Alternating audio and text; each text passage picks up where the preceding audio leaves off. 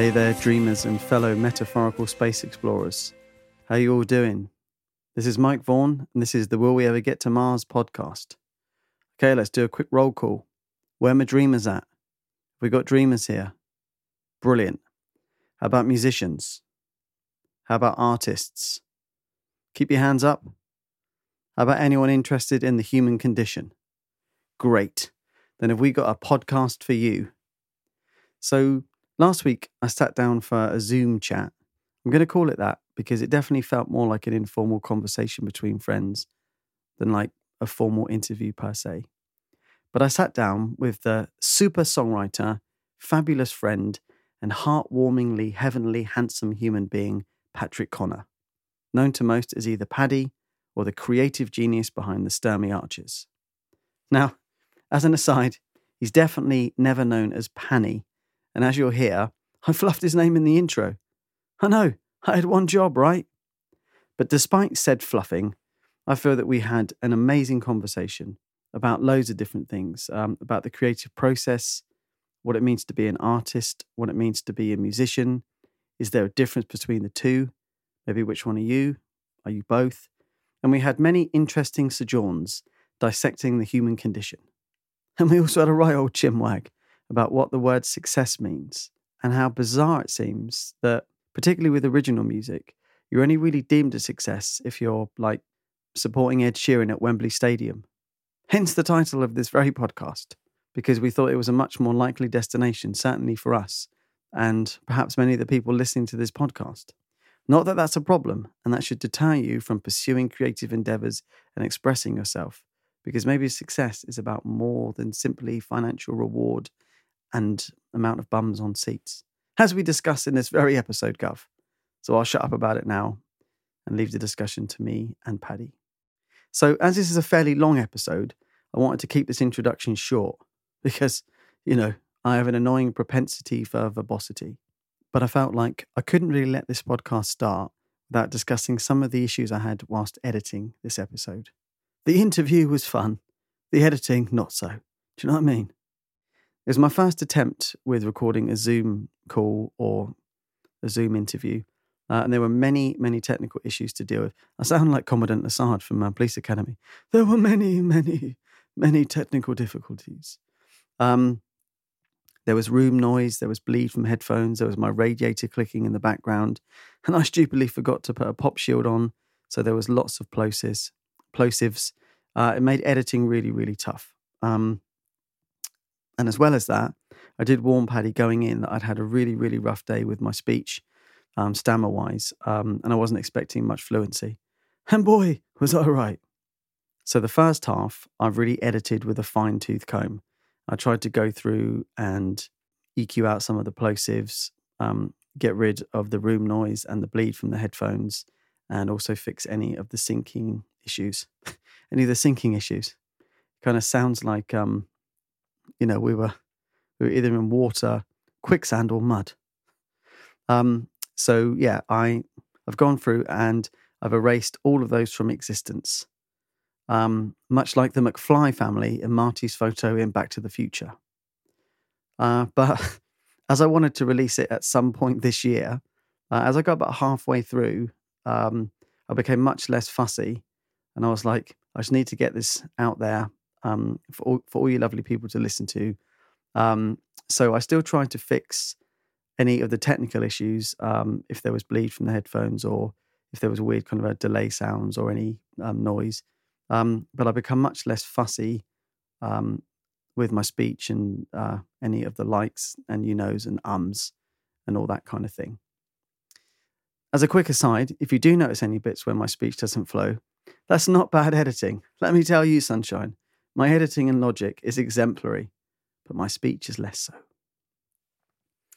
I just wanted to quickly say that what I want to do with this podcast is I want to release the episodes every Friday. Hence another reason for me just wanting to get this one out there. And what I want to do is I want to do a solo episode, like I did last time, and then an interview, like I did this time, and then alternate. So on this coming Friday, I'm going to release a solo one again. I've got some ideas for that one already. But any of you who are listening who are much more technically skilled than I am with recording Zoom calls or interviews or have any tips, what we did is I recorded it through my mic this end, and then Paddy recorded it through his mic the other end, and I tried syncing them up. But because it's real life and it seems like maybe kind of being on a Zoom call was a bit like time travel, there were bits that were perfectly synced up, and then there were bits that weren't. So I had to go through every single little bit, and I had to kind of chop it up and move it to the right place. And as you can imagine, that was quite annoying and cumbersome. So it would be great if I could avoid that and maybe just record the audio coming straight in. So if anyone has any tips, it would be amazing if you could message me or just leave some comments here. But anyway, I hope that you can overlook such things because I really feel that this was an awesome conversation and we cover loads of ground in this sprawling and cavernous conversation. Plus, Paddy's a legend. You know what I mean? I love the guy deeply. What more can I say?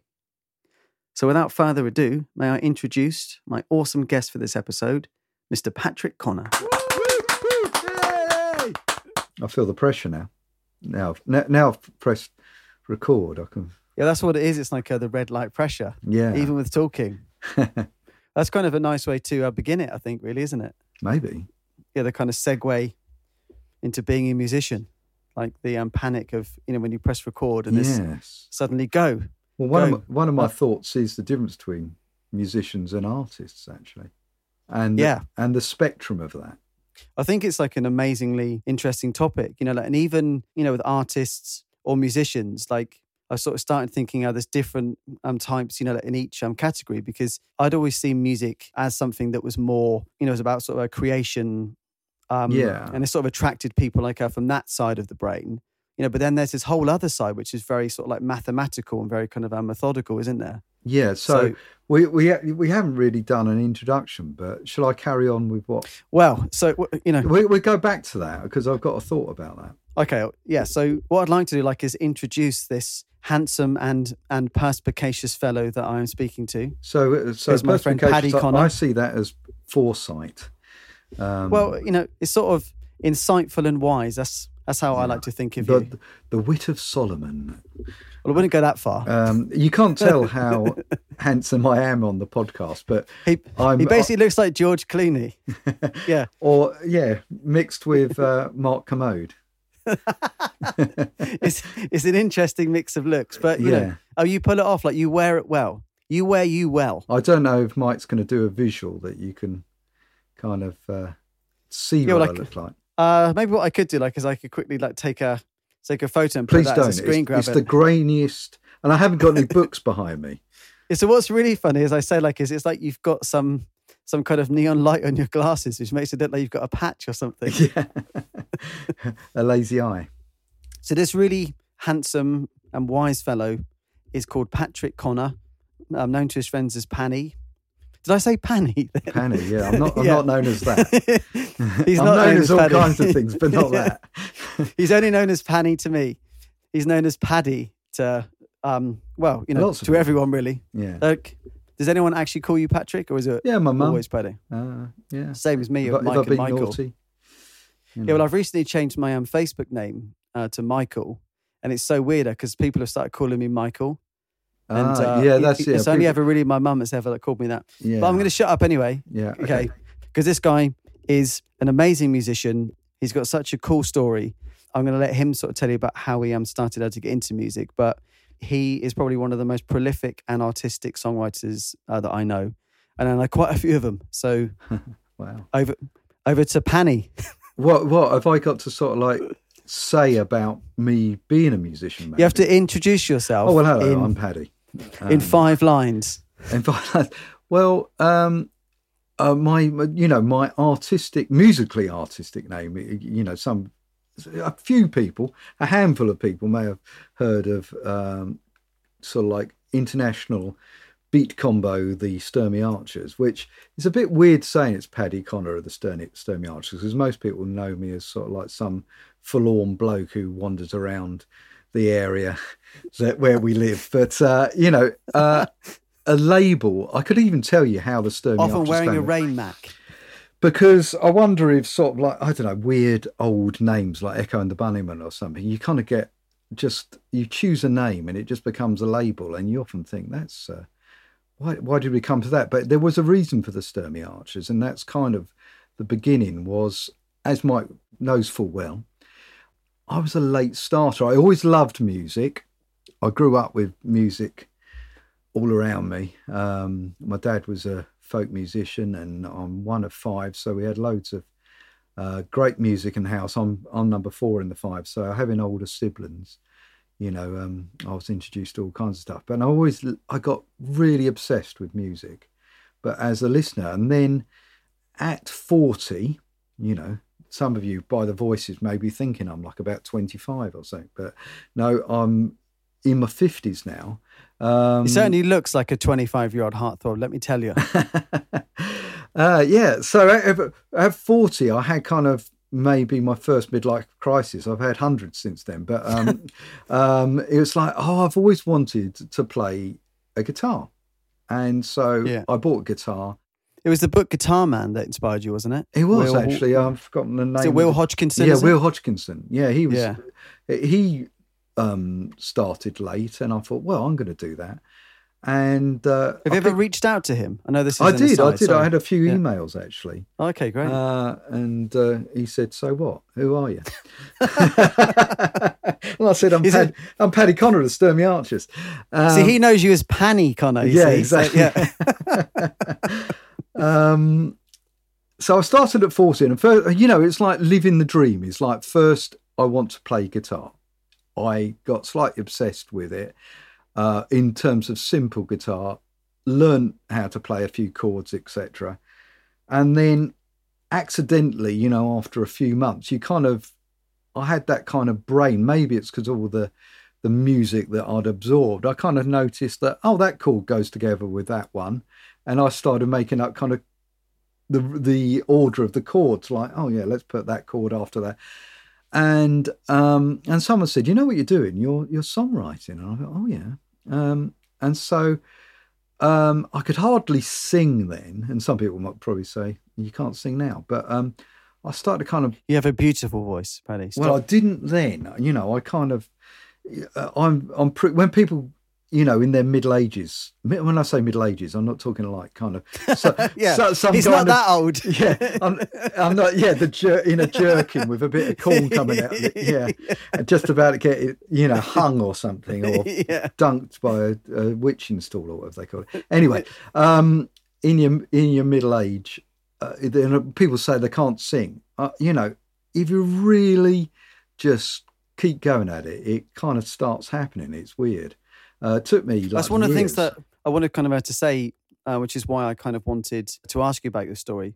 Because Paddy's one of those amazing people, that sometimes kind of, hope you don't mind me saying this, like it often seems, doesn't always like maybe like the attention on you. But, actually, like I think you are like a really like inspirational person. Like, and I've used you in my teaching a few times because often I will have students, with like the kids, they'll be about, I don't know, kind of 7 or 8.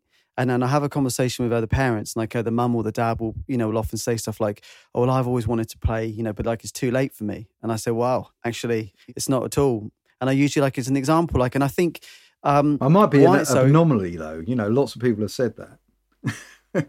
Well, yeah, but in a way, kind of like the anomalies are the things that stand out, like, and then sort of inspire others. Yeah, maybe. Kind of without sort of like the anomalies, I mean, because Will Hodgkinson kind of might have been like, and he inspired you, like, and if people don't kind of shout about it from the rooftops, true. I think it's one of those things if people kind of don't know that you can still do this, as adults, because I think it's in the kind of zeitgeist, that if you haven't kind of done or achieve something by the time you're 20, like it's too late, and it's just crazy because you can kind of like pick up the guitar, when you're 80, like if your fingers still work.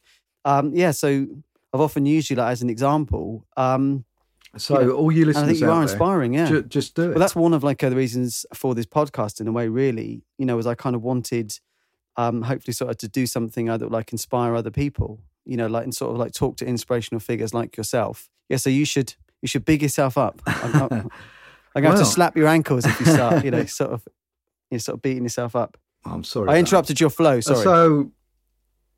Yes, the weird story of me starting making music was I kind of accidentally noticed chord progressions and thought, and someone said, you know what you're doing? You're writing a song. And I kind of just put words to that some chord progression, and I wrote my first song, which, you know, in a weird kind of way, it's like kind of, oh, well, I can do this, you know, and you can. And, you know, Which was the first song?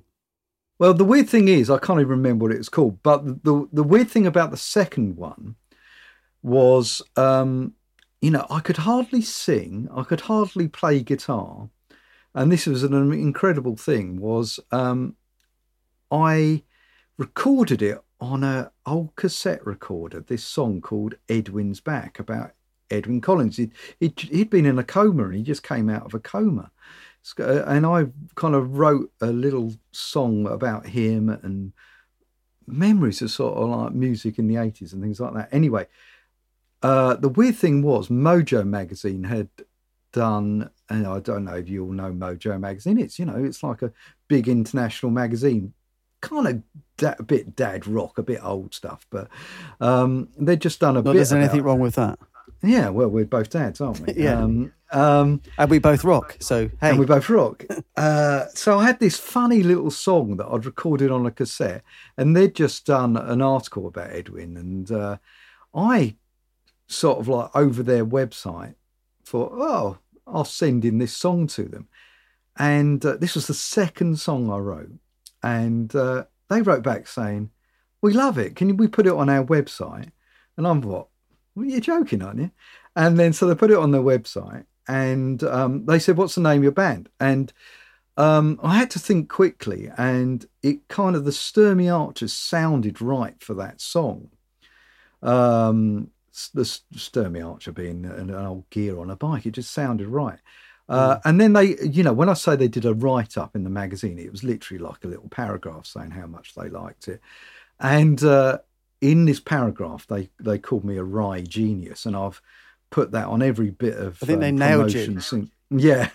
But, you know, this was the second song I wrote, and it was like kind of, well, this pop lark is easy, isn't it? You know, you just write songs and then you're in a magazine, and it's been downhill ever since, you know. No, it hasn't. It's all been uphill. You've written some of the best lyrics, I think, out of almost any of the songwriters I know. I often use that song back to mono. Like, I'm not sure, like, if you realise, you know, but sort of Rye Genius, you know, like it really sums that song up. Like, it's so clever. I don't know if I've ever even told you, like, as a friend, you know, how much I rate the lyrics to that song.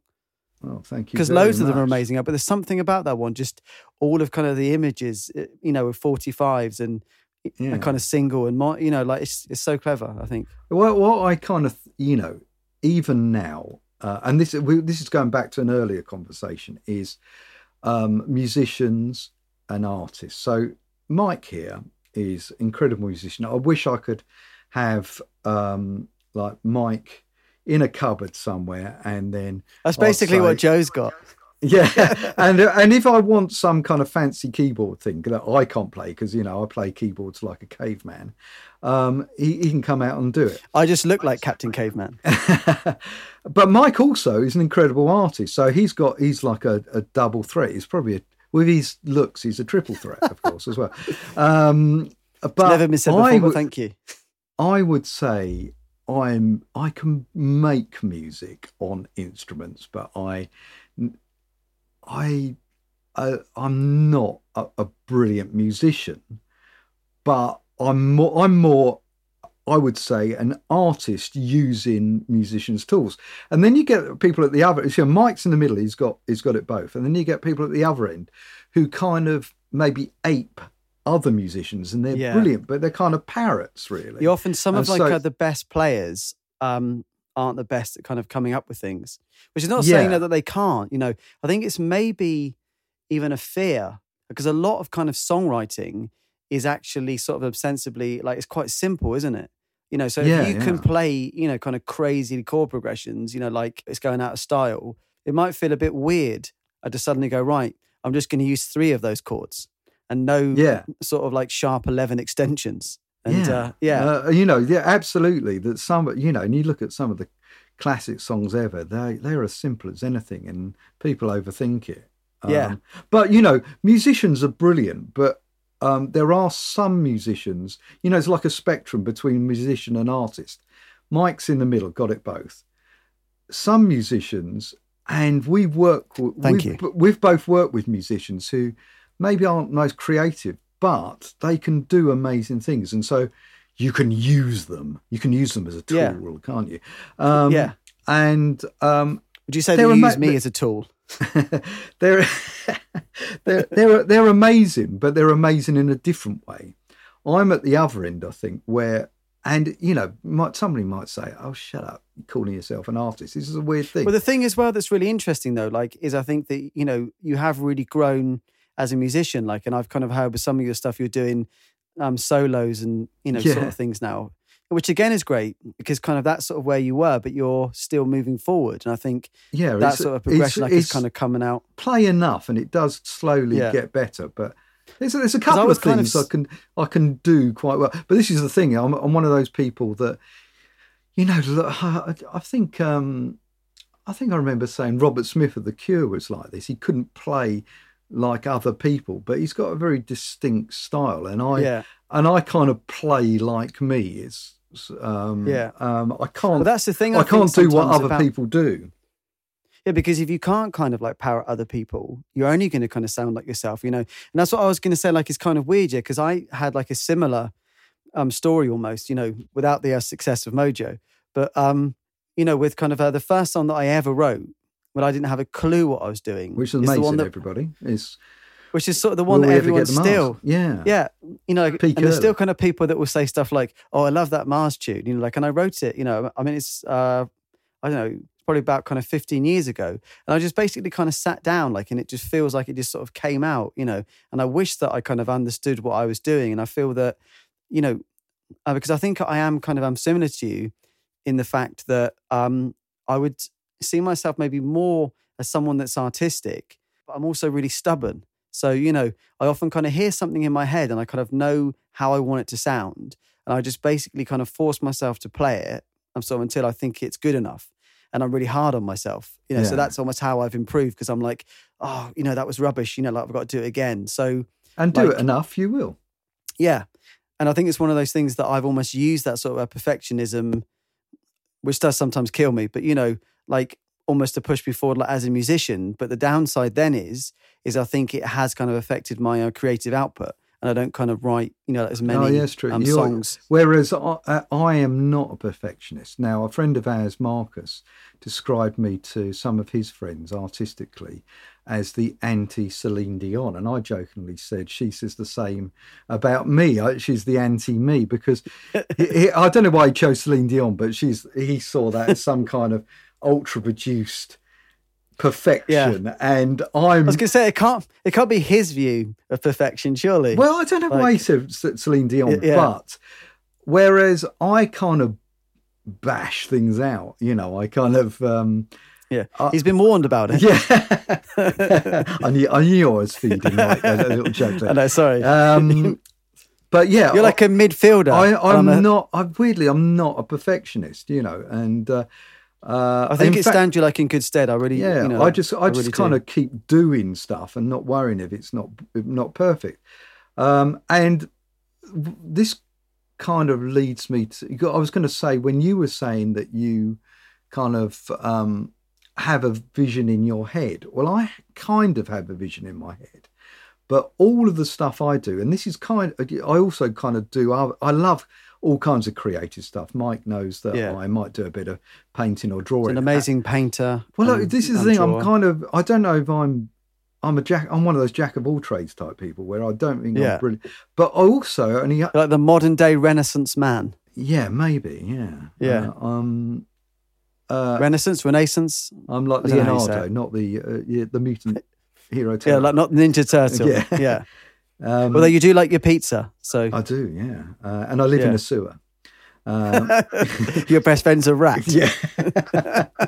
But what was I going to say? Yeah, that kind of all of these pursuits that I really love, these creative pursuits, I only half know what I'm doing, and I think it's a really good thing. Even Mike, like, he knows more musically than me, but I would say you always want to be kind of playful and exploring. So when I'm creating music, say, I do only half know what I'm doing, and it's a beautiful way to do it, that you're kind of making stuff and you go, oh, that sounds good, and you surprise yourself. Because your songs are often more adventurous, I think, than mine are. Yeah. And you'll often have chords that, that maybe like if you were to kind of sit down and analyze, you'd think, okay, well, I won't put that with that. Yeah, because I only have half know musical theory. So. But it works really well, though. Yeah. It's never jarring, where you go, ugh, it's like, oh, wow, that's a really cool, like, chord change. Yeah, so hopefully that's true. It's like kind of, I treat it like an adventure, that I'm just going to start and I've kind of got an idea where it's going, but always along the way you surprise yourself that you think, actually that's going in a new direction because that sounds really cool by accident or something. I've got like a few instruments and I think, right, I'll try a bit of piano. That sounds rubbish. Like, I'm going to try, a kazoo or something. That sounds brilliant. Yeah. And I'm going to try a saw. Yeah, try a saw. Yeah, I've got a saw on. So yeah, I like people to sense there's some playfulness going on, and I like that in other people's music, that it's kind of feels playful. So I think kind of basically, what you're saying is Mojo summed it up perfectly when they said Rye Genius. Well, yeah. I can't say that myself, Well, I want to sort of like take us back to that. Because I'm going to warn the dear listener, if anyone is listening, and I hope they are. We had kind of a chat about this sort of beforehand, that often kind of Paddy and I will get into a conversation and we'll be here for sort of 7 hours, and we're sort of fighting for our sort of turn to say something, but it's because we sort of fire off each other, which is great. But what I wanted to quickly kind of bring us back to is the Mojo thing, because I think that sort of ties it in with kind of one of the themes I think that we're going to talk about, with kind of sort of musicians and artists, and also what defines success. And, first off, to have had that on your second song, is incredible. And actually what I was going to ask is, was there a point where that you felt that sort of early success was going to suddenly sort of springboard onto something else? And sort of the reason why I asked that, and I think kind of this is a good kind of theme for the whole discussion, is I think that when I was 20 and I was in bands and we sort of won these kind of Kerrang awards, and it all felt like, well, it all sort of felt like it was going to be sort of quite easy. And I honestly think, that it wasn't until I was maybe kind of 35 that I honestly thought, oh, it's not going to happen maybe. Yeah. And it was this weird thought where it honestly never even occurred to me. That sounds weird. I know other people like that. It's and it sounds weird and it sounds arrogant, but it was like I was just so sure. But what happened? It did happen, but it didn't happen the way, because what we're going to get onto, absolutely, you're a success. It's just the way people stupidly define success. Definitely. I kind of had this thought, which I kind of put into the sitcom that I wrote, which was sort of the character, let's face it, I was based on me. Yeah. Was he has this conversation with somebody, and I'm kind of saying, I might have to look at a backup plan. And the other person says, but you always sound like the Ed Sheeran said to not have a backup plan. So then I say, yeah, but I realised that there are infinitely more people that want to be the next Ed Sheeran than there'll ever be Ed Sheerans. Yes. And I think, that's one of those things that sort of links us to what you're saying. It's how people view success. It's either Ed Sheeran or you're nothing. And there's kind of nothing in the middle. Yeah. And that's a problem, isn't it? I think there's this weird thing, probably more with music, because I think, say, with, say, visual arts, like I say, I do a bit of sketching and painting, I have no illusions. And anybody, probably, I know loads of people who are artists, and they absolutely are artists making beautiful, creative visual artistry. And probably none of them, they might have a little dream, but they haven't got any expectations that they're going to have their art in the Tate. It just doesn't happen. But it doesn't stop them doing it, and they're still creating incredible pieces of art. But with musicians, there's this kind of thing, well, you've got to aim for being Bono, You know, exactly. If you're not selling out Wembley Stadium, then just give up. Yeah, so I would say, you know, going back to the Mojo thing, this, when you're saying did lead, this kind of snowballed into, they had this thing a while later. I don't know if Mike remembers this. It's like they were trying to find Britain's greatest unsigned music artist. I can't remember what it was called. Did you remember this kind of weird competition they created? Yeah.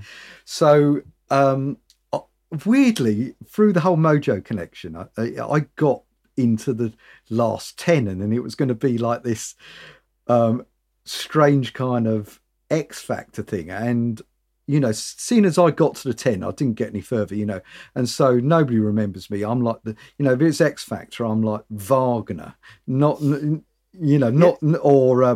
But you have a real kind of like niche following though, you know? Yeah. I think sometimes some of those kind of characters, you know, actually end up with careers and the other ones don't sometimes. Well, yeah, through this kind of thing, see, like, it was totally accidental, and they're saying, you know, you're in the top 10 unsigned. Yeah. And I'm thinking, am I?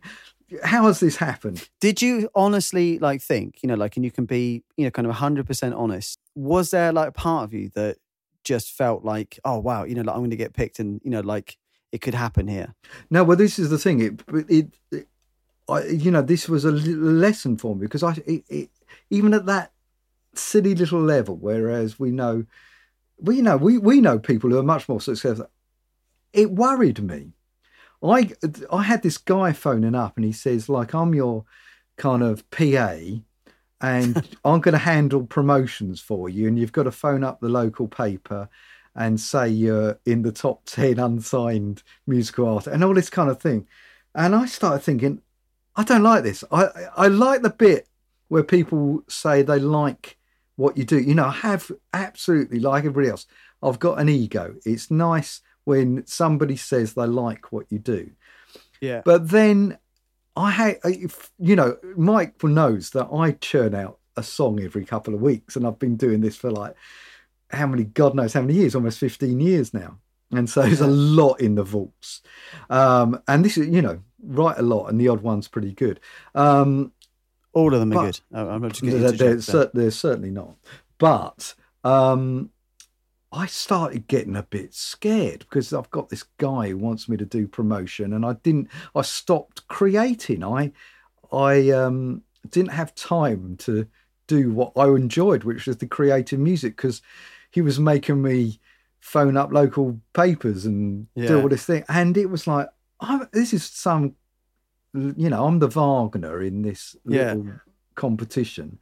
And I don't mean the classical composer beloved by the Nazis. I mean that weird old He'd written like Tannhauser. He was Wagner, actually, wasn't he? He was Wagner. I think you've almost given him sort of too much gravitas by calling him Wagner. Yeah, exactly. So, but I started getting a bit kind of scared. People were kind of emailing me saying, I even got this guy for the other song. He was like, kind of, can I play your track at this club night I have? And I'm thinking, do people want to listen to that in some club? You know, I just couldn't believe it. Anyway. Was it Go Monkey Go? No, it wasn't. It was the Edwin I could hear that in the club. Yeah. Oh, yeah. And it was just like, this doesn't sound like they were going to club. Anyway. Do you think like that any artist or every artist, you know, has that sort of Icarus flying too close to the sun kind of moment? Yeah, maybe. Where you sort of think you're waiting for it, and then it happens, and all of a sudden, you know, because you know that I'm a big fan of the Larry Sanders Show, and there's an amazing episode that's called Hank's Night in the Sun, which I urge everybody had to watch. And it's about, you know, he's always said that actually he wants to be the host, and then he sort of becomes the host, and then he just, you know, like he sort of like completely chokes at first, like, and then he kind of thinks he's done well, like, and it just goes sort of, you know, sort of totally to his head, and then he ruins it. And I just think it's a really kind of astute sort of take on kind of human nature there. Yes. You know, what you're saying about beware what you wish ego. For. Yeah. So yeah, I basically started sort of like wake up in the night. You know, this in terms of most people's idea of success is nothing. And it was like, I want to get back to just in my bedroom, writing songs, creating stuff. And that I realised fairly early on, it's the process that I love. I love making the stuff. I'm almost envious of that, you know, because, you know, I have to be honest that, like, I think there is still this kind of like little voice, like probably this kind of insecure child, that kind of probably does want some sort of validation. Like, and I think I've kind of learned later on that the process is important. Yeah. But kind of for ages, it was almost like I would kind of write songs because it would almost be like, if I do this and it gets seen or it gets heard by the right people, then, like it could lead here. And I think kind of the danger then is like, because you're always focusing on where it's leading, you actually kind of forget just to enjoy the moment you're at. Yeah, of course. Classic. Sort of right then. So that's great for you. I think you have that. I mean, don't get me wrong. I do love, as I say, I reserve the right to contradict myself because, this is just stuff coming out of my mouth that's usually in my head, and I have wars with myself in my head. I believe they call it conversation. Yeah. Well, usually I'm having a conversation with myself about this kind of stuff in my head, and I kind of work it out better. I have got enough of an ego that if someone says they love something, of course I love it, but it's all the kind of other trappings of what people might call success and fame. There's no, I've written songs about this, and it's available on all streaming platforms.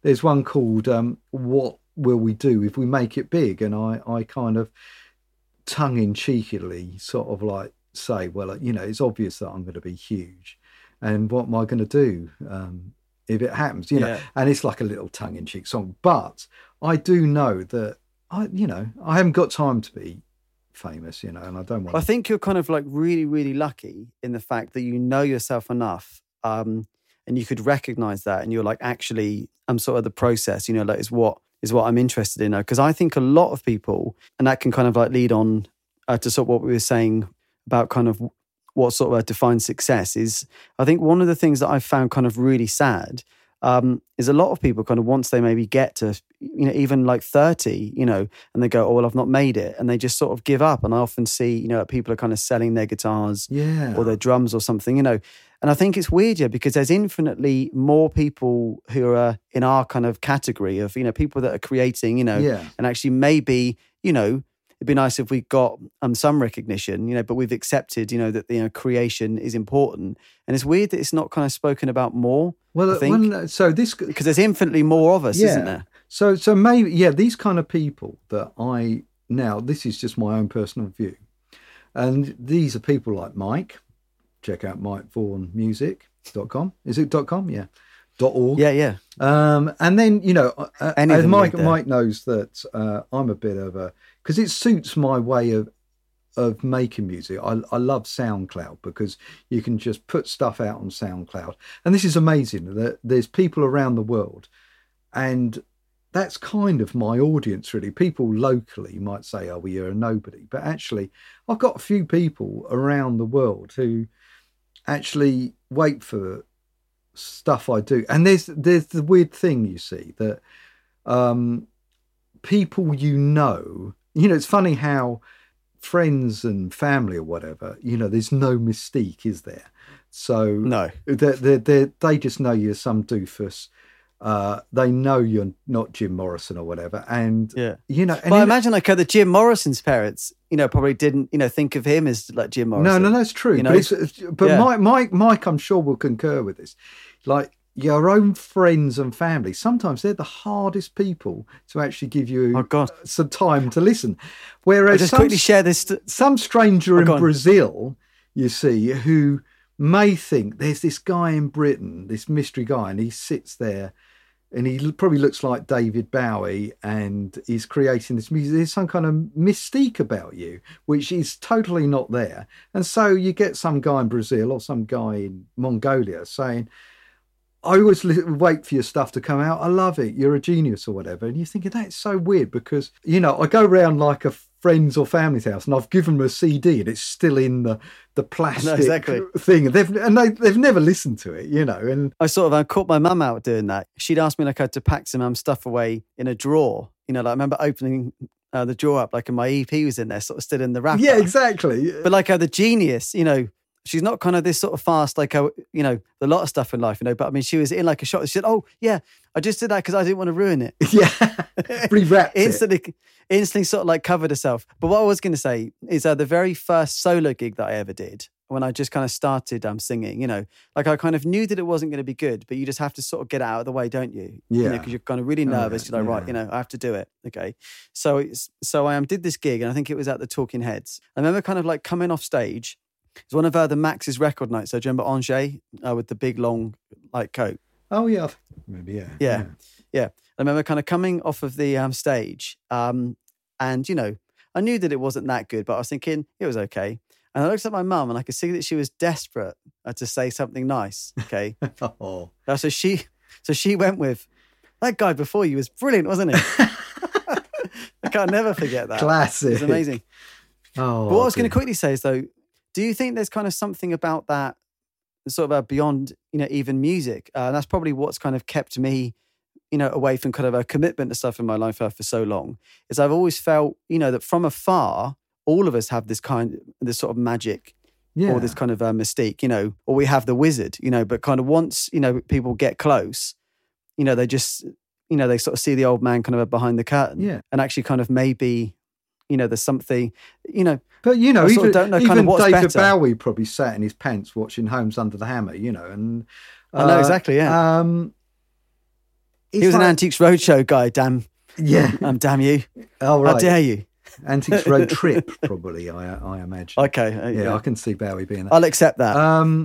But, what I was going to say was going back to the SoundCloud thing. There's kind of artists on SoundCloud, and, and Mike is like one of these artists, my goodness, has Mike got some earworms that, like, kind of every time I see Mike live, Mike's track Open Road, I have to have it surgically removed from my brain because after... I apologise. Yeah, it's like kind of... I wake up in the night singing it. But it's like one of those ringworms, but just in your ear. But I've discovered on, say, SoundCloud, and some of these people I kind of converse with, and you have this weird kind of international gang of artists who have never met, but we have a few messages back and forth, and there's people like, these are just people that I like kind of, there's this guy called Will Wright I love, find it on SoundCloud. There's a guy called Jim. Who's the P one? Oh yeah, there's a P Surgeon. P. Yeah, don't P see him Surgeon, somewhere. Yeah, and there's a guy called Jim Pearson, sort of up the Wirral way. He's amazing. Man on a Grill. There's this guy. These are just guys that I've discovered, and it's amazing because they're all and they're doing a similar thing, aren't they? Yeah, they're just guys in their bedrooms. But in terms of people saying, "Oh well, they're nobodies, they're not U2 or whatever," these guys are true. If people say to me, "What's the best music you heard last year?" quite a few of them would be like kind of these kind of guys who are true artists. They they haven't got. They're not making money from making this art, but they're making the best art, and maybe they're sort of enjoying it more because, absolutely. One of the weird thing is, I mean, I haven't played for people that, like a kind of Ed Sheeran level kind of a success or anything, but I've sort of been involved in projects that have had certainly kind of more in the traditionally kind of accepted view of success than I have. Yeah. And sometimes I almost want to kind of step back and think, are they actually happy? Because like we said earlier on, they're so focused on sort of where something is going to lead. And I've kind of got a friend who, has actually kind of supported like quite a few big names. And I think they've even said to me, actually, like I've got kind of a few friends there, but there's kind of one that I'm thinking of sort of particularly. Yeah.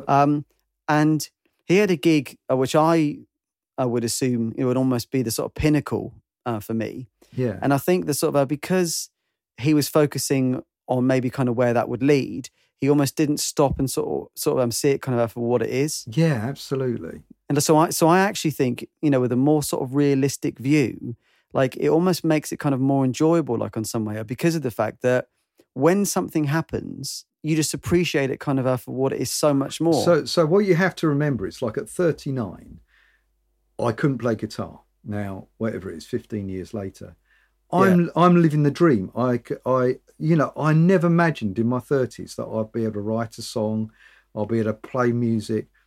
I'm literally living the dream. Now, I was going to say, when you were saying about you played, didn't you support, who's the guy who did I'm the One and Only? See, I can't even remember his name. Chesney Hawkes. Chesney Hawkes, didn't you? Yeah. And didn't they get mixed up with you in the changing rooms or something? No, anyway. But, but exactly. He's your archetypal one-hit He basically headbutted me and said, I'm the one and only. I was like, right, mate. He's your archetypal... He didn't, in case his lawyers are listening. But, he got to number one with a huge song that everybody remembers. But he's a has-been, because you get to number one. Once you get to number one, unless you have another one, number one, you're gone, aren't you? Yeah, because what was sad for him is, like he had a whole sort of catalogue of songs. And you could see actually from having conversations with him, he was like really, really passionate, about his songs, like and what he was doing. And I really felt for him, because he was kind of playing his songs and all anybody wanted to hear was the one and only. Of course, you know. And I remember kind of thinking to myself, that is actually quite, it's quite sad for him. I don't mean that in like a patronising way, but it's like he was so passionate like about kind of what he was doing, and it was like people only wanted like the hit, or they only wanted other novelties. And then he was viewed through kind of other people's lens, rather than for the artist that he is. I have to say this, that like 2 years ago, similar kind of artist, I went to the Wickham Festival. Is that what it's called? Wickham? Yeah, it is, isn't it? And sort of like you're seeing all kinds of things. And this is very unpunk rock of me, I'm afraid. I went and saw Ralph McTell, and of course, everybody's waiting for Streets of London. And he actually introduced it, that people sort of like say, you must be sick of this song. And he actually said to the crowd, you'll see in 5 minutes why I'll never get tired of this. And of course, he starts playing. Everybody knows this song. Everybody was singing along. Oh my goodness, was it a musical moment? I got chills, and this was like, sorry for everybody who sees me as some kind of tough nut rocker. that was a moment, Ralph McTell at Wickham Festival. Well, the thing is as well, though, is kind of maybe why it was such a moment is because it's still genuine for him. Yeah. And it sounded like it really was, so like, he isn't going through the motions, and actually maybe he's had a chance, like we're saying, to kind of reflect on just kind of how amazing that is. Because I've often thought to myself, when you hear these artists, they get kind of sick of like playing the song, like you said earlier on, kind of maybe I'm sort of like contradicting myself with the Chesney Hawkes things now. But, if you can appreciate kind of what you've got, and you can appreciate sort of the rarity of that, because it isn't something that happens to everybody, like if you're, in a position where you, have a song that kind of millions of people like the world adore, even when you think about it, like it's weird that you get kind of sick of that, which is why kind of maybe all of us need to taste. I sort of don't want to use the word failure, but like it all, I'm sort of not be kind of like Wembley Stadium and stuff, because then it makes everything a bit more kind of relative and real, like, and you're not, always kind of going, right, I need like the next kind of biggest hit or something like, and, you almost have that moment where you go, wow, that is something so amazing, that I wrote that. Yeah. Well, we have both played gigs where there's more people on the stage than in the audience, haven't we? And it's just hilariously bad. But it's just great fun just playing the gig even with your mates and that, and that's why ridiculous, But that's why I wanted to call the podcast, The Road to Wembley Working Men's Club. Yeah. Because it's probably sort of more likely that that's where we're going to play, but there's still, are there still worth in that? Yeah, absolutely. Yeah, absolutely. And like I say, maybe as much as, I think, it's the old thing of, I suppose Van Gogh and people like Nick Drake or something like that, people who are not recognised in their lifetime. I'm not saying I'm Van Gogh. I'm not saying I'm the Van Gogh of rye jangly pop. I am saying that. I am. But you're close. No, I was going to say. I'm not saying that. I'm just subtly implying it, so you can connect the dots for me. But in a way, you want people saying you're brilliant, but I just don't want all the other crap. Imagine kind of losing sort of private life is probably really hard. I think you're sort of more of like a private person than I am. Yeah. Like I'm one of those people. It's like an open diary, really. Yeah. Well, were you? Do you know the band The Residents that wear those big eyeballs on their heads?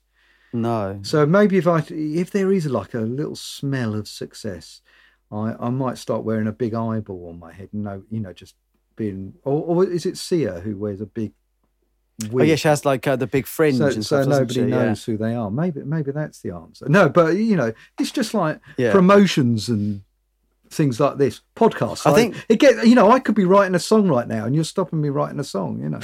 I know. Yeah, I'm really sorry. Yeah, I've sort of come into your flow. Yeah, right, talk about it. It's the creative bit that I do like. There has been, like there were times where you thinking, oh, that could be exciting. But I worked out for myself, and also you were saying about people seeing further ahead. When a few years back, people talked about mindfulness, it's like kind of, actually, I'm kind of, a lot of the time, I'm naturally very mindful. I'm a terrible planner. I live in the moment, and it really... It's the idea as well. It really kicks me up the arse sometimes because I don't plan anything, and then I find I should have done. But it works out kind of like well for you in a way. Yeah. I'm one of those people like that doesn't plan, but then I have all the other crap as well, where like I sort of want it to be sort of perfect. But maybe like I kind of want, like on some level, that sort of success and stuff, but so like it'd almost be sort of easier for me, like if I had kind of, the awesome combination now that you have, like of just, sort of enjoying the process and kind of being in that moment, because I'm in the moment and I'm probably stressed by it. Oh, right. Yeah. Oh, I see. Yes. Whereas I'm kind of oblivious. I just drift. And that was almost like therapy. I think I should kind of pay you some money for that. I am in the moment, but I'm hating it. Yeah. People often talking to me and it's like kind of, he's off in a dream, and yeah, but it's better. Yeah, absolutely. I'm just oblivious to everything, And, I was just going to kind of quickly say as well about sort of like enjoying stuff sort of in the moment. I think it was maybe a year, maybe like, no, we've had COVID for this last year. Yes, at least a couple of years ago. Strike that year out. Yeah. And it's when Josh supported Tokyo Myers, who had been on, I think it was Britain's Got Talent. Oh.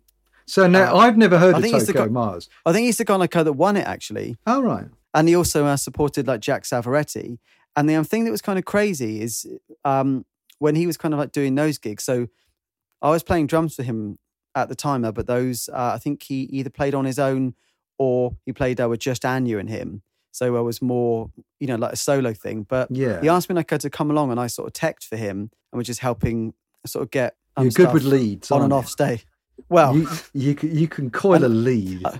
I know how to plug things in, you know what I'm saying, Governor? Yeah. And I don't even know what I'm implying there. I want to back out for my own Sid James implication, although you've got the Sid James laugh.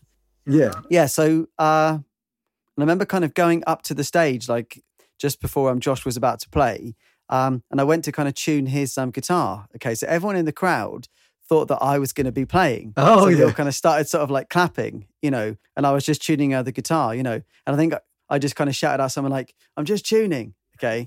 And it was a flipping amazing moment, and it's so weird, because even say like 3 or 4 years earlier, I'd have maybe sort of been, I wouldn't say I'm jealous because I don't kind of begrudge sort of anyone, sort of especially his successor because he works so hard, but like you almost kind of think, oh, I sort of wish I was playing, or sort of why aren't I having that, but actually it was one of those moments where I did feel that I had sort of moved on to this kind of other sort of plane, because I was just thinking to myself, that was just really fun, and it was, and it was nice sort of just to be involved and I didn't have to be kind of front and center, and that was, it was quite kind of a turning point in a way. You didn't have your own pressure. It was kind of, it was that, exactly. Yeah, because maybe I'd have choked. Yeah, it was, like it was funnier because I could have a laugh. We should perhaps mention that I've never got stage fright, have I? And where I've seen, and people say you should have stage fright because you need to get better, because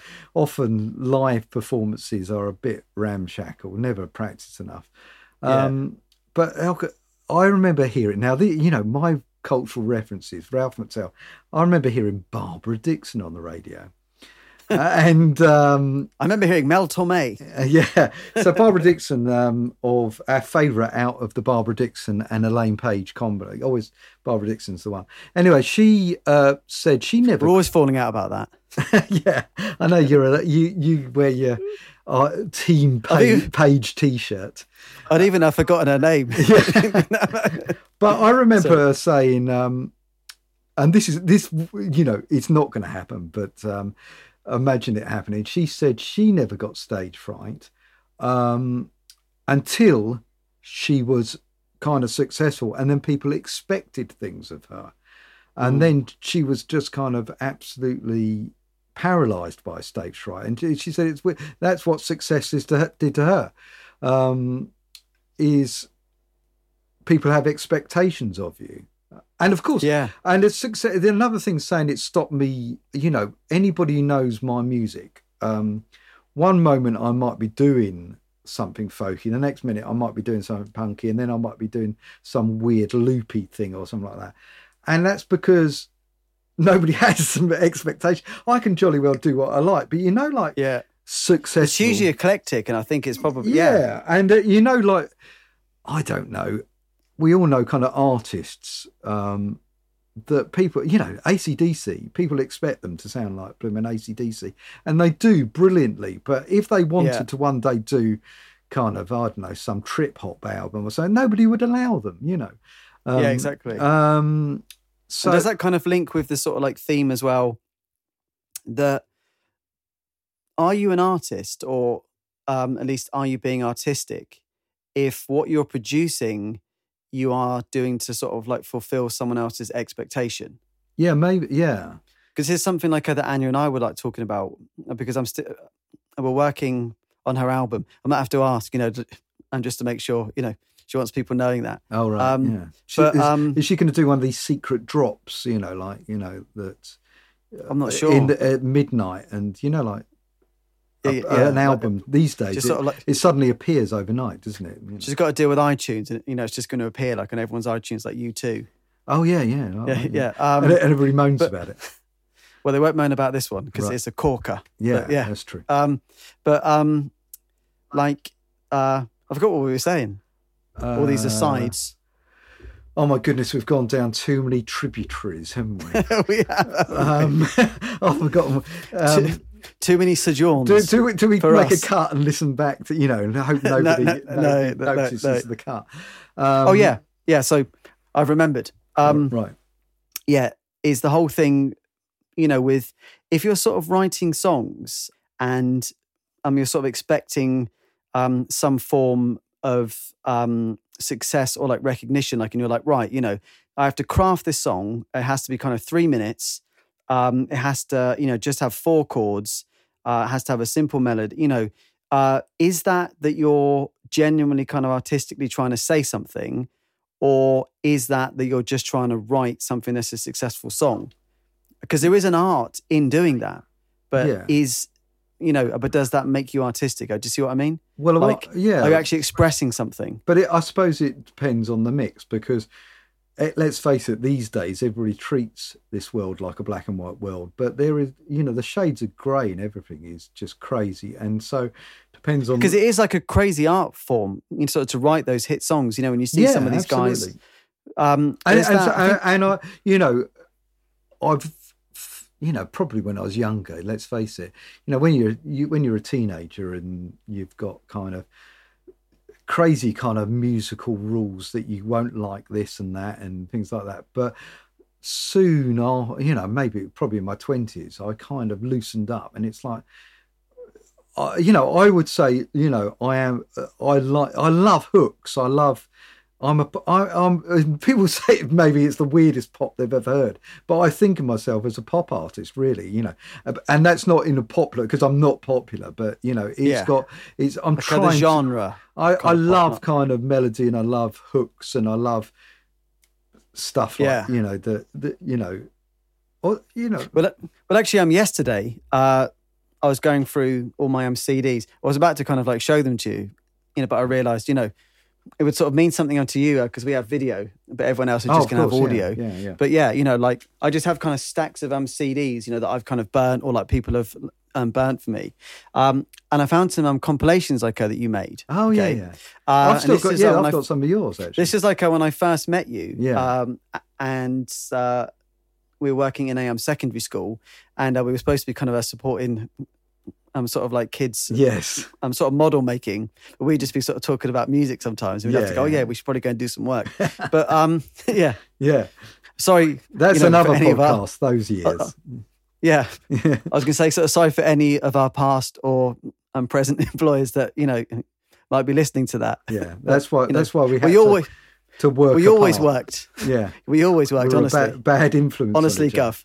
But yeah, so, I sort of didn't, we didn't like know each other at all, really, did we? We'd only really sort of met like a handful of times.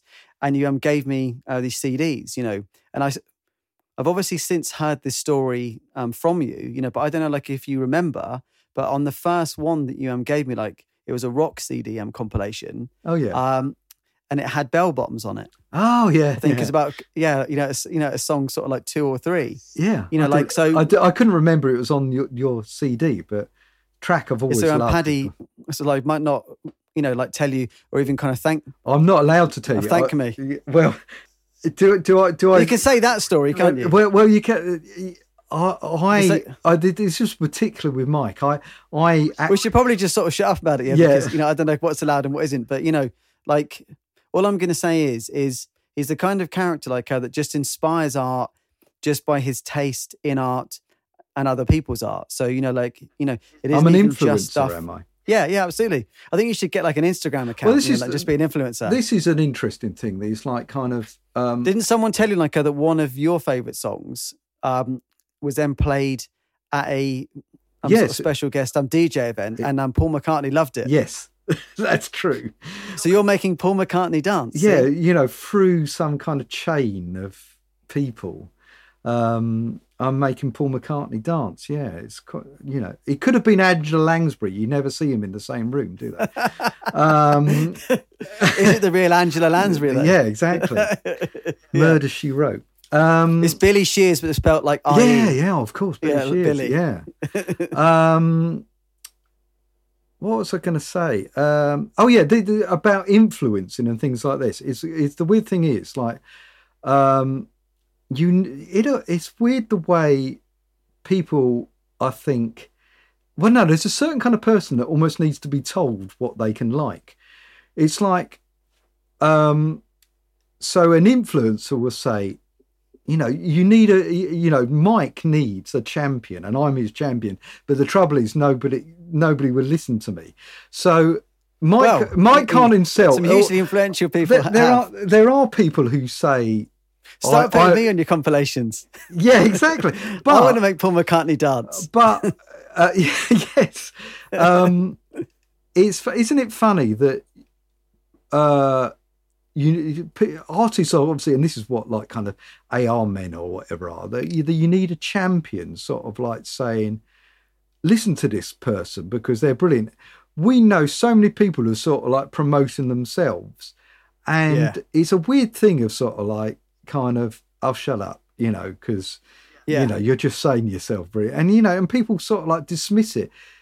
People almost need to be told by someone else that an artist is brilliant, which is why I'm saying about these guys on SoundCloud or something. It's like some people kind of need that passport stamped, like approval or something. Yeah, because I found that with the Janice Long thing, and when she played one of my songs, and it was like people, who I'd known for years, and the song that she played, like it'd been out, for about, I don't know, kind of, sort of like 2 or 3 years kind of beforehand.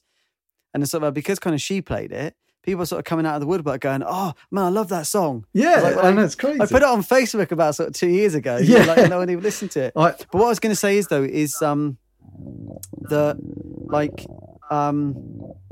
all of, it's gone again. What I was going to say, right. I think it's because I actually had my stomach rumble. Then, like, did you hear it? It went. All right, I didn't hear it. I will listen back on the recording for it. Maybe you can. Can you amplify it a bit on the?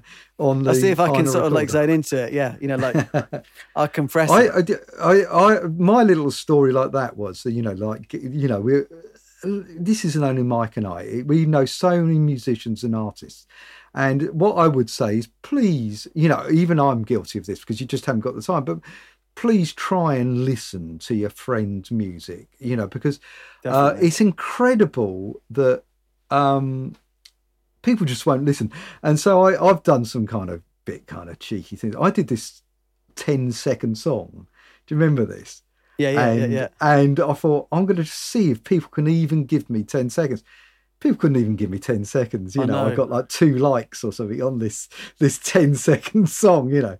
It's incredible. Yes, don't underestimate 10 seconds, you know, because that's how I made a person.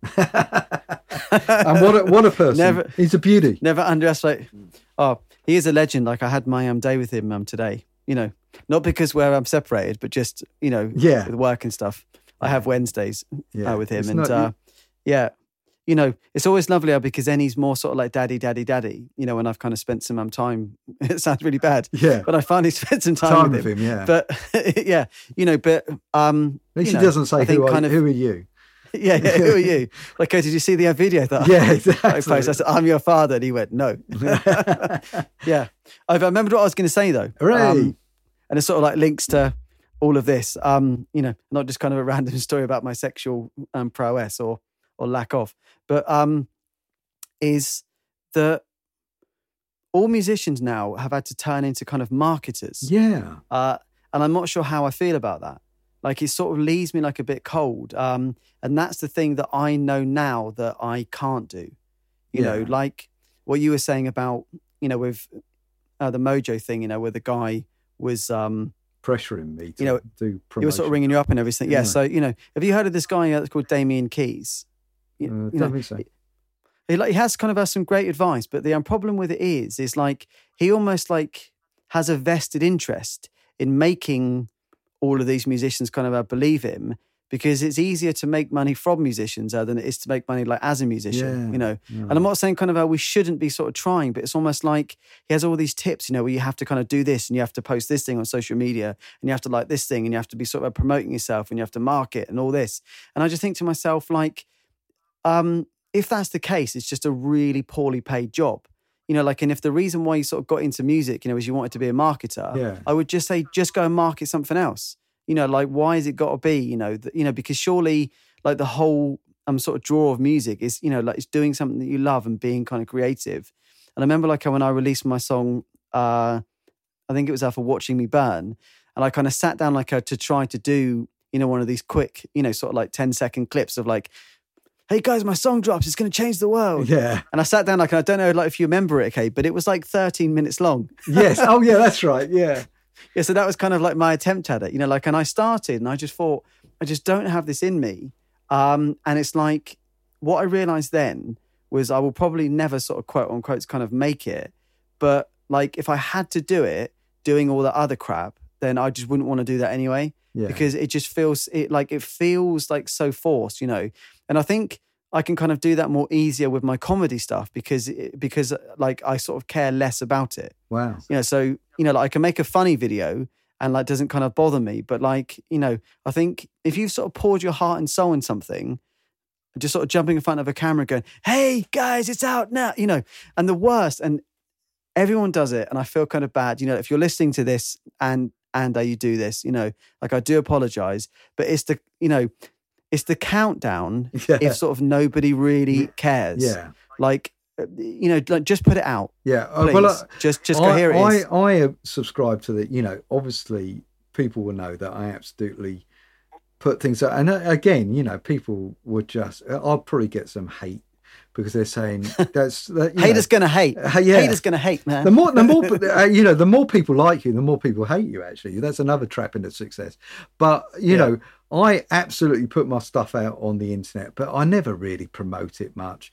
And you know, I'm sort of like laughing really that, you know, I only get 2 likes on a 10-second song. It was like a little experiment. But people who are kind of over promoting, it's almost like kind of you're almost kind of blackmailing your mates to listen in, and it's kind of collecting lights.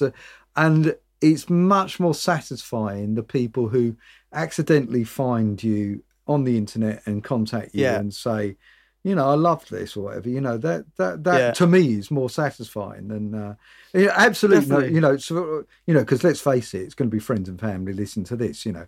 So all the people are saying, like, sort of like, oh, you know, I do like your stuff. You know, thank you very much. You know, it's, you know, friends and family do listening, you know. But that's one of the good things, like, her friends and family, though, you know, is if they do like it and they tell you they do, you do sort of know that it's genuine. Yeah, absolutely. But also, a stranger who doesn't owe you anything, you know, and hasn't got an influencer, it's sort of like saying, well, I remember that time when we did that open mic night down in, wasn't Fareham, was it? Starts with F, I think. Oh, it was. I know what you're going to say. It was Fareham. Yeah.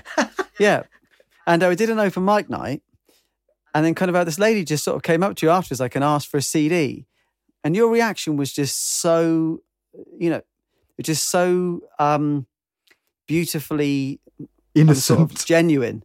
It was just so kind of genuine. I think you almost kind of like did a little squee, didn't you? Yeah, I did. You're I like, went, yeah, right. Yeah, me? Yeah, right. Me? Yeah, well, me? Whatever. And it was you don't mean him? I pointed at Mike. Yeah. It was just so genuine, But that's one of those moments that you're saying that it, like, that means kind of a million times more than maybe somebody being kind of harangued. Yeah. Into liking your stuff. Just gathering likes on Facebook or whatever. Have you ever had this, though, where, you post something and you sort of check and maybe it's had, I don't know, sort of 10 likes, and then you check the plays and it's had 4. Yeah. And you think, hang on a minute. Well, I got. And then if you're on Bandcamp and you sort of get the stats and it'll go, past 15 seconds. Yeah. And you'll be like, you bastards couldn't even get past that. Absolutely, yeah. Well, I got on SoundCloud. A couple of years ago, they started, not SoundCloud, it was on Spotify, wasn't it? I'm getting my platforms mixed up. Let's go back to Wax Cylinder, I say. There was like, and these are friends of ours as well. Some of them are getting like kind of pretty good stats on Spotify. And everybody was sort of like posting up at the end of the year, hey, thanks everybody for these stats, And my stats said something like 5 plays in 10 counties or something. 10 countries. 10 countries. Yeah, not counties. And it's like, how does that work, Wasn't it Marcus sort of like hopping? Our friend like, Marcus countries. Who travels around a bit. He said he was listening on an aeroplane. Yeah, but what I don't understand about that, and I'm not just saying this, like I'm being 100% honest, like I know that I've listened to your album kind of like more than that. You know? And I've definitely listened like to Back to Mono, so I don't know what it counts then. Yeah, it's like, But mine were pathetic compared with some people. Whichever way you cut the cheese. I do sort of remember this, it's an amazing expression. Yeah. So that whole thing with my voice problems, sort of yada, yada, yada, like I lost my voice, So for about, I don't know, it's at least a year, probably kind of 2, around that sort of mark, okay? And I hadn't gigged and I hadn't sort of released anything, right?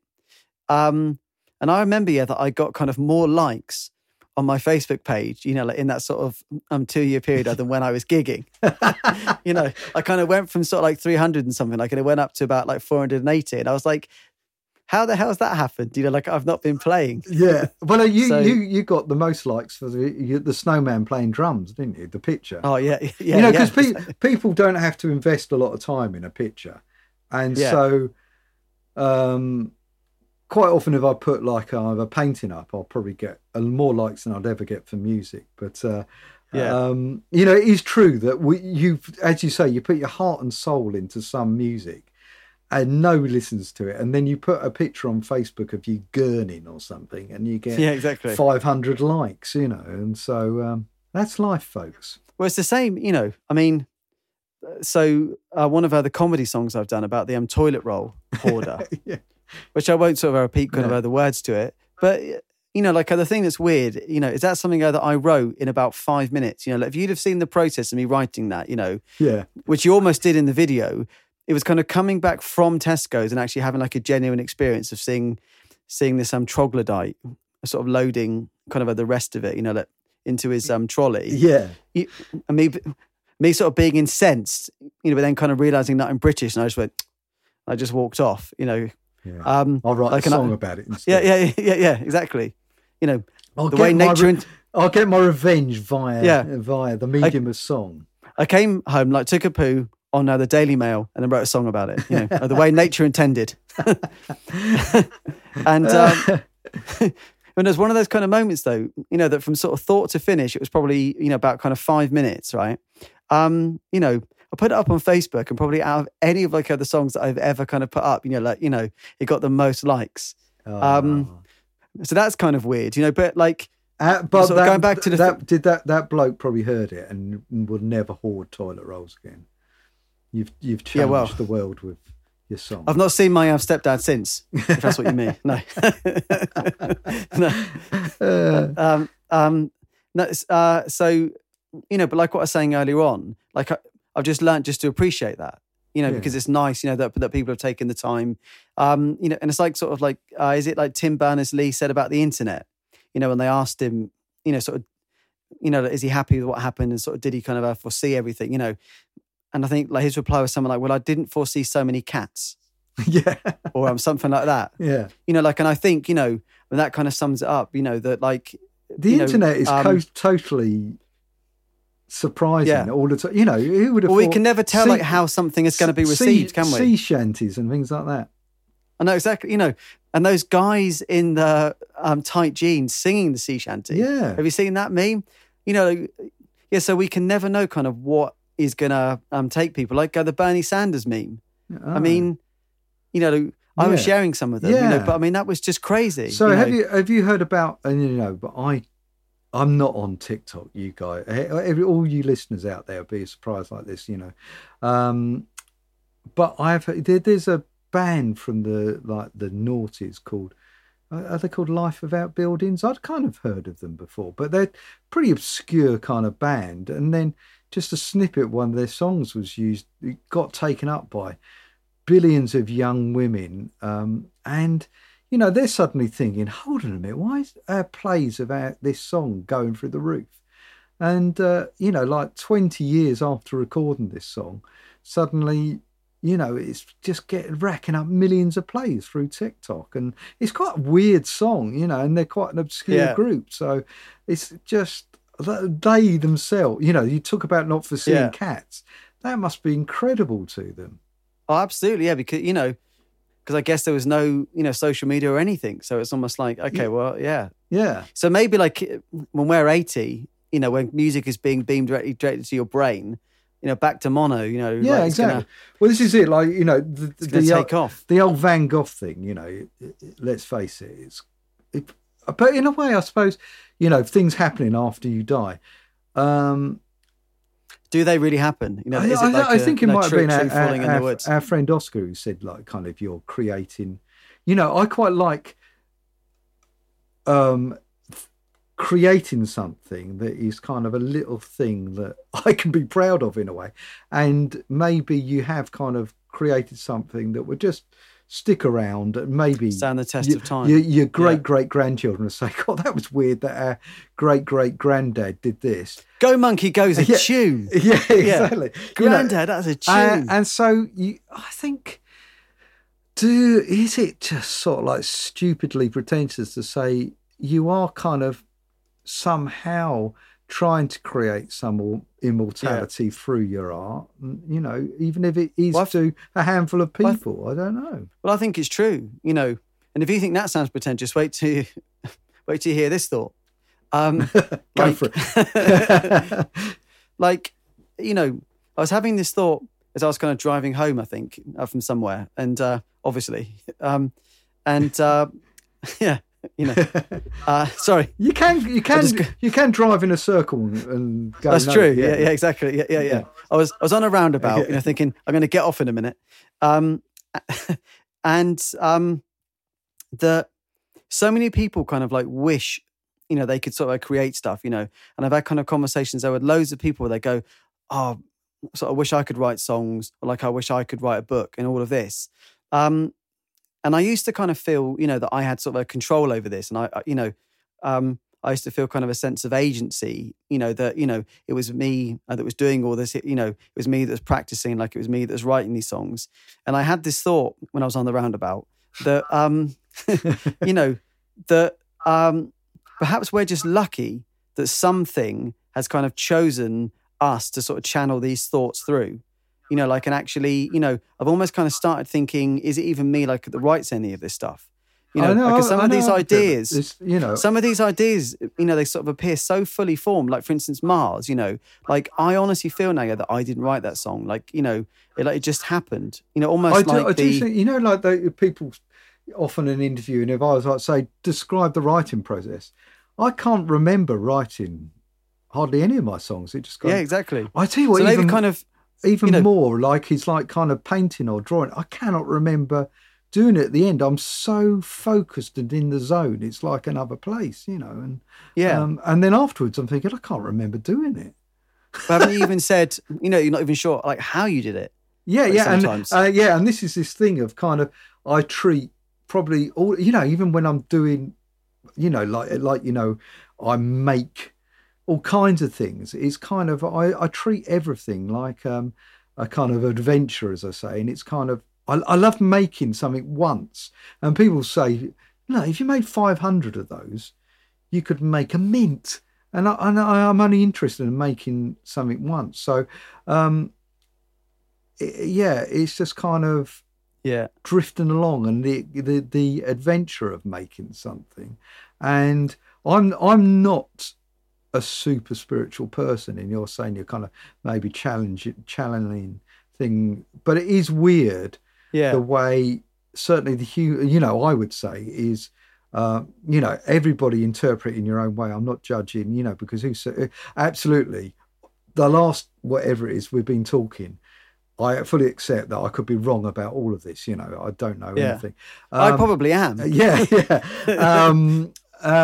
But it's amazing how the mind is, you can kind of trick it into just coming out with the most amazing stuff in the spur of the moment. And well, I think sometimes like the spur of the moment stuff is almost kind of the best stuff, when because like we said at the beginning of the podcast, kind of like the red light fever, it's weird sometimes. As soon as you're sort of conscious, even with something that we sort of take for granted, like speaking, you can suddenly sometimes kind of clam up or like, oh God, what am I going to say or something, like, so with music and with art, that's bound to have an impact, like if you're not kind of, like in that flow or in that zone, and I just started thinking like that maybe, that we are really fortunate kind of, we get those thoughts, and also, and, here's a bit like that may sound kind of pretentious, but, well, like sort of the rest of it hasn't. No. But, but sort of maybe kind of we owe it sort of to those ideas. Like, have you ever, have you ever had that thought, where like, like I've got ideas for little kind of screenplays all the time or for little books, and I sometimes think to myself, like, I should really sort of do something with them, because, it's almost like a little bit like, some people kind of kill for those ideas. Like, and is it just, that you're really lucky if you get them? I get loads of ideas that I don't. You kind of owe it sort of like to the idea. Yeah, well, I get loads of ideas that I kind of, if I'm not, if it doesn't stay with me, because I might find a bit of paper with an old idea and I thought, oh, that was rubbish, wasn't it? And it's because it didn't stay with me, the idea. Yeah. So the good ones, you have to kind of follow it through, I find. And I am a finisher. I'm not perfectionist. I'm a finisher. So if I think an idea is good enough, I kind of, like you say, you almost owe it to them to kind of do it. And I really like, look, we've got friends who make films, or I know people are writing books. These are really intense, big works of art with loads of things that kind of compromise the vision. Now, I love songwriting or making a track because it's like a little 5-minute, or, let's face it could be like 20 minutes if you're prog crazy or something like that. But it's like a little bit of an epic. Yeah, it's a little bit of work of art that you can make it, and it's quite an intense little bit of time making it, but you can finish it and it either works or it doesn't. Absolutely, I've made things that it gets to the end of it and that is not very good, but I enjoyed the process still. But I love that kind of thing of songs, that they are little gems that are complete as a art form that is Yeah. much more easier, easier than writing a novel or something, or making a film, because Yeah. we've both done kind of filmy kind of stuff, and films are so rife with compromise that you find someone can't act, or you want it to be on a sunny day and it rains and all this kind of thing. Yeah. Whereas Even just kind of other people involved in it. That saying, was it like a horse? No, sorry, a camel is a horse designed by committee. Yeah. I imagine there's a lot of that in film. Oh yeah, put him on the back of this or do that. And so the making the music, quite often you're doing it fairly alone, and you're not having to rely on, although it's lovely to do it with people as well, of course, but that's slightly different, but there's less kind of compromise in that way, and it's easier to just do it and make a little bit of art. And you've made me kind of realize as well that I think not being a perfectionist and sort of allowing yourself to do something and then say it's done and then let it go is probably like a better chance of sort of producing kind of works, that really have kind of merit, because I think if you're always kind of second guessing yourself, where you're going, oh, well, I won't put that pre-chorus, sort of because I know that so-and-so, that doesn't like that. Like if you can accept, maybe like, some of the stuff that you do is going to suck. Yeah. Then, like if you write, say, as you say, if you write sort of 10 songs, hopefully like at least a couple of those, you'll go, like I'm really, really proud of them and they really say something. Yeah, absolutely. Yeah. It sounds crazy, and you can all... There you go, being an influencer again. I don't know if... do we probably get comments on this podcast and people go, shut up, you're rubbish or something. But and it's like, this is a terrible kind of ego thing again. And, but I have done things that for myself, I'm proud of. And pride comes before a fall, of course. But it's like, I did all right there. And then we've done things together, of course. And we did all right. Actually, that's not bad. That's, Well, the Shamrock EP, which is out on Bandcamp, on all platforms right now, and it's on. We did that. It's on SoundCloud with the awesome Glenn Jevon, and absolutely. What was crazy about it, sort of because like everything else has been going on with COVID, and like the fact I'm sort of still trying to kind of record people and everything, like it can sometimes turn into this little kind of a conveyor belt, even though I was involved in it, like I'd sort of have forgotten the process almost, and it was when I was listening like the other day on SoundCloud, like, and I had distance from it, like I felt proud of it. Yeah. Because, we did good. It's one of the, well, yeah, and like I say, kind of the fact, sort of, because I'd heard, I think I'd heard them all, or like I'd at least heard kind of most of them, but sort of didn't really know what I was going to play. And Glenn kind of might not have heard any of them. And it was just pretty much, it was like, okay, yeah, we're going to sort of record these songs. And we did it like in the best part of like 2 days. Yeah. And we tracked kind of the rhythm section live. Yeah. And I kind of know now from sort of recording, this is going to sound weird that, that I'm sort of bigging, myself or ourselves up. But it is actually quite rare really these days to get a band that can go in a studio in that situation, like, and not kind of know the songs, because we could have played something that put you off, kind of put down the rhythm section. And now I have to say, listeners, that Mike and Glenn are incredible musicians. They both are, and they both can play all kind of, and so is Paddy. They were my. Well, there's certain things that I do all right, and I can play fairly in time, I think, which is also, it might not be the most complex thing, but I can stay in time, and that is useful in a live. It's often beneficial. Yeah. Because we know people can play a lot of notes, but not in time. Yeah. Can't we? Yeah. Well, I think we kind of did all of them as well, like without the click as well. So like not only kind of were we just sort of making stuff up on on the go. We didn't have a click, so we couldn't really if there was a good take of the previous chorus, we couldn't sort of chop that out. We had to do it as like a complete song. This was old school. Me being sort of like a complete kind of diva and saying this is the way I want it, because you know, I've done literally hundreds, maybe even 1,000 kind of bedroom recordings, and I said to Mike, you know, just because you need to do something different to shake it up and just experience it. And I said, you know, in a way, it doesn't matter, even if it's rubbish. It didn't turn out rubbish, but it's just I wanted to experience trying to record in that old-fashioned 60s kind of way, us all together, and see how it went.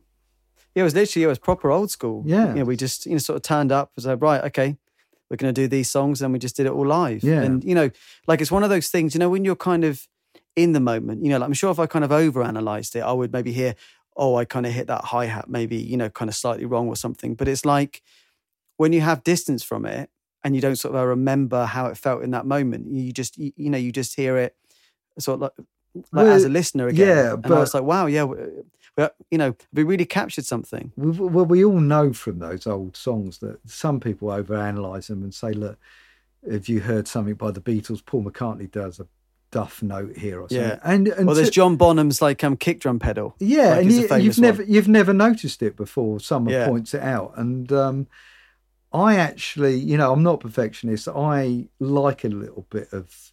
I think it gives it a kind of human quality. There's plenty of exceptions to the rule, but I generally like things that do have a bit of air about them, as I call it. You know, it sounds like people in a room. I do love loads of things that sound like they're just made on a computer.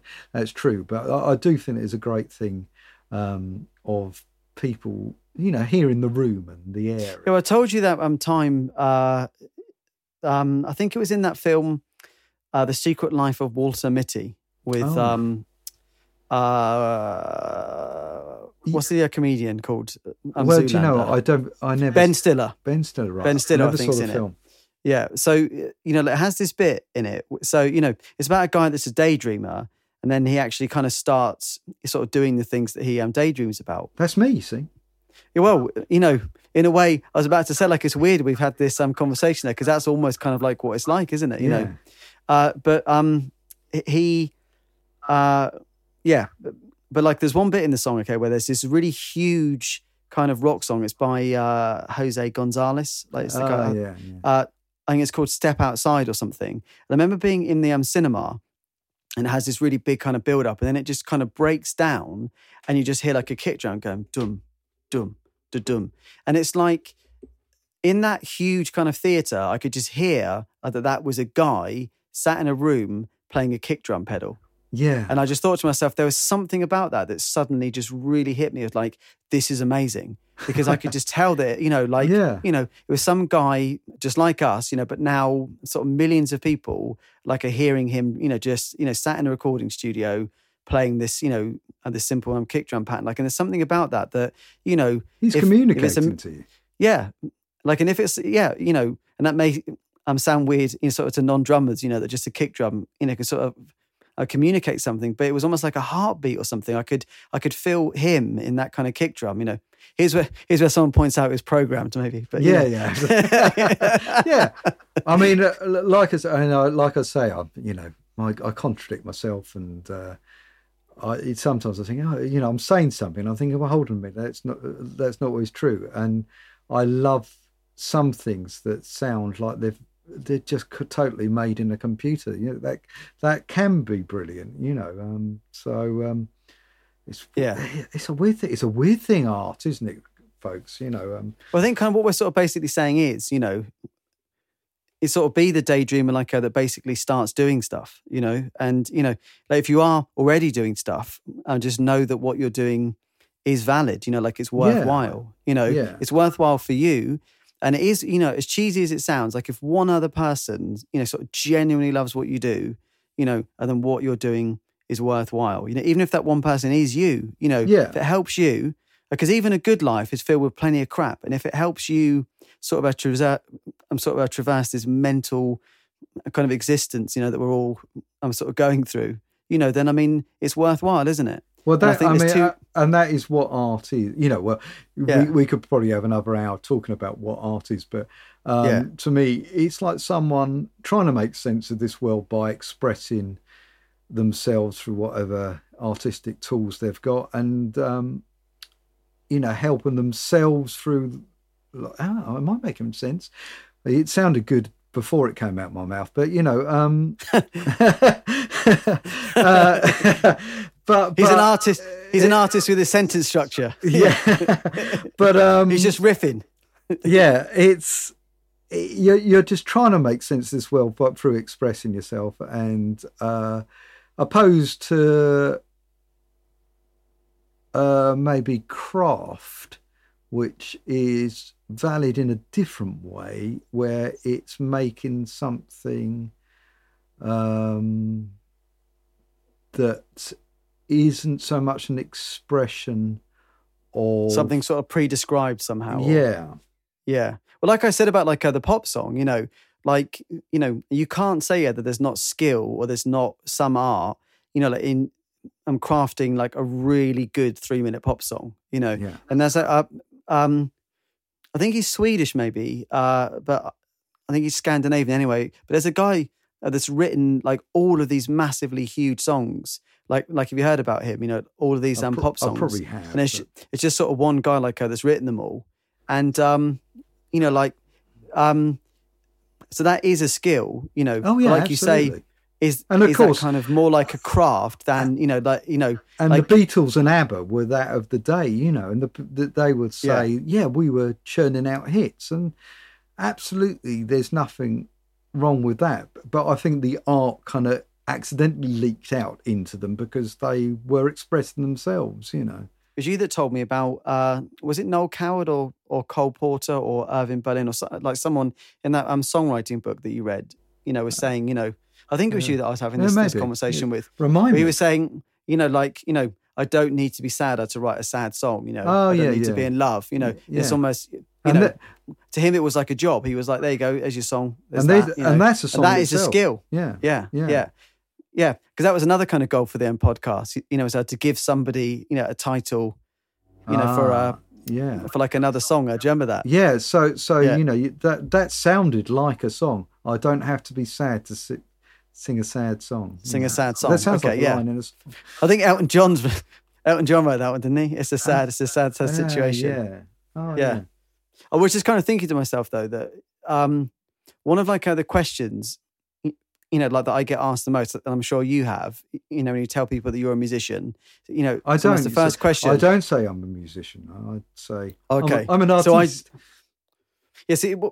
But I'm sure you've had like the same question. We know loads of musicians who, would say you're rubbish on guitar already, Paddy. They're swines. But so, like, have you ever had this question where someone goes, "Yeah, but how much have you made?" Yeah. Oh, yeah. It's sometimes one of like the first questions. Is how much have you made? I almost feel like saying, like hardly anything. But like I'm trying and I'm content. And I've reached kind of like a level of sort of acceptance in myself that maybe you'll never get. Maybe there's no value for that. Yes. We are rich in so many other ways. Exactly. Yeah. Oh, man. Yeah. That's one of your songs.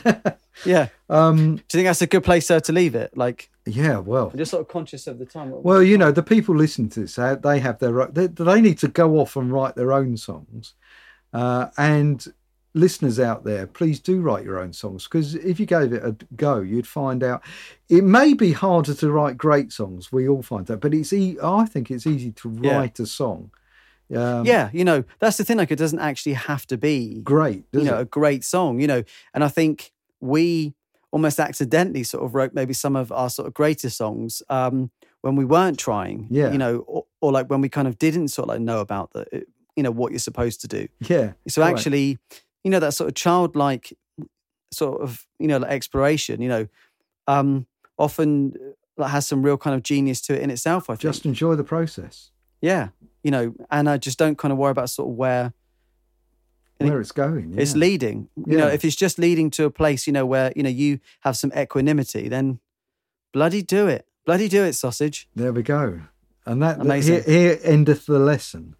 Yeah. So if somebody could write a song, about any of the topics that we've spoke about, it would be amazing.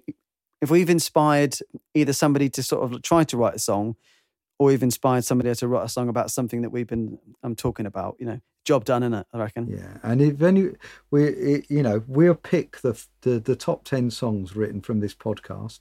Yeah, exactly. We'll phone you up. We'll have a media unit. You have to speak to the local paper. Yeah, you're all get a Sturmy Archer CD, because I've got them cupboards full of them that have never sold.